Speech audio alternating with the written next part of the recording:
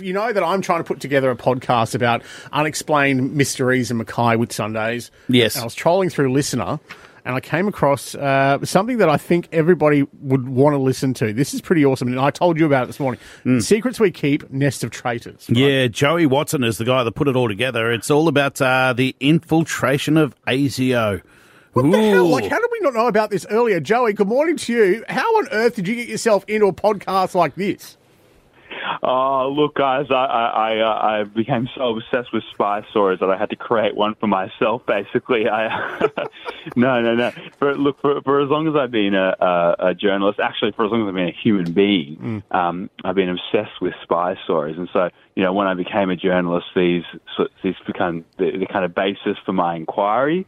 Spy agencies are powerful institutions in our democracy, but also, these are stories that are action-packed and full of mysteries. So I set out to tell some spy stories about Australia, particularly during the period of the Cold War, when the Soviet Union was just over the horizon, and the KGB were all throughout the West, and even in Australia. That's the feared spy agency of the Soviet Union. And I started to notice this pattern, which was that so many spy operations that I sought to tell stories about in Australia had actually ended in failure. And when I started asking the old spooks, the retired spies that I'd befriended around the country as to why that might have been, they told me this theory, and that was that maybe ASIO had been penetrated by the KGB, as in one of their spies had turned to work for the KGB, sabotaging ASIO from the inside. That's crazy. And the truth had been buried, so I had to start digging, and that was about 3 years ago. And people said it was the sort of story that would send you a little bit insane. And look, I'm pretty much fine. Let's say. Did it come down? My girlfriend would disagree, but I would love to know. How does a spy turn? Is it down to money? Well, during the Cold War, they used an acronym, MICE, which is money, ideology, compromise, or ego, to try and appeal to potential traitors to get them to turn for the other side. And, we see from examples overseas that, early on in the Cold War, there were some famous British traitors, a bloke named Kim Philby, and he was part of a group called the Cambridge Five, and they sort of become ideologically convinced that the Soviet Union was the way to go, and, they ended up having to jump over the other side of the Iron Curtain and spent the rest of their careers in the Soviet Union when they were found out. But then later on, there were some famous American traitors, and the FBI had to go to extreme lengths to try and find out who they were. They even kind of set up these fake realities for them, where they'd have fake bosses and fake people working under them and stuff like that. This and is they'd try insane. and catch them in the act.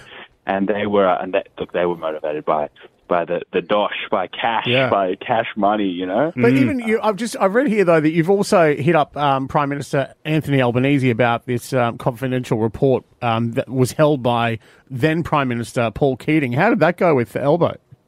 It was pretty wild. This was only last week, actually. So the investigation comes to focus. This is what we're getting towards episode 5 here. Comes to focus on a top secret government report that had been commissioned by Paul Keating, made by this bloke named Michael Cook, who'd been the Australian ambassador to the US. His daughter had briefly dated Obama. He'd worked in intelligence. He was extremely well connected, and he was the guy that was going to kind of resolve this issue once and for all. And I'd heard that this report, had identified some of these traitors, and that ASIO had sort of the evidence hadn't been substantial enough, so that they'd sort of quietly been retired out of the organization in the 90s. And I, for obvious reasons, desperately wanted. I felt like the very key to this story was going to lie in this report. But and as journalists and even as Australian citizens, we can apply to have government reports released after a certain period of time. But unfortunately, my application, I was caught within a little bit of a bureaucratic mess, kind of when you get passed from department to department and no one really seems to have any clear answers. Just sounds like the normal government, doesn't it? Yeah. That's right. It was all part of it. So last week, my editor, Claire, who's in the podcast, she saw that Albanese was giving a press conference about an hour and a half away. We had about 2 hours to get there.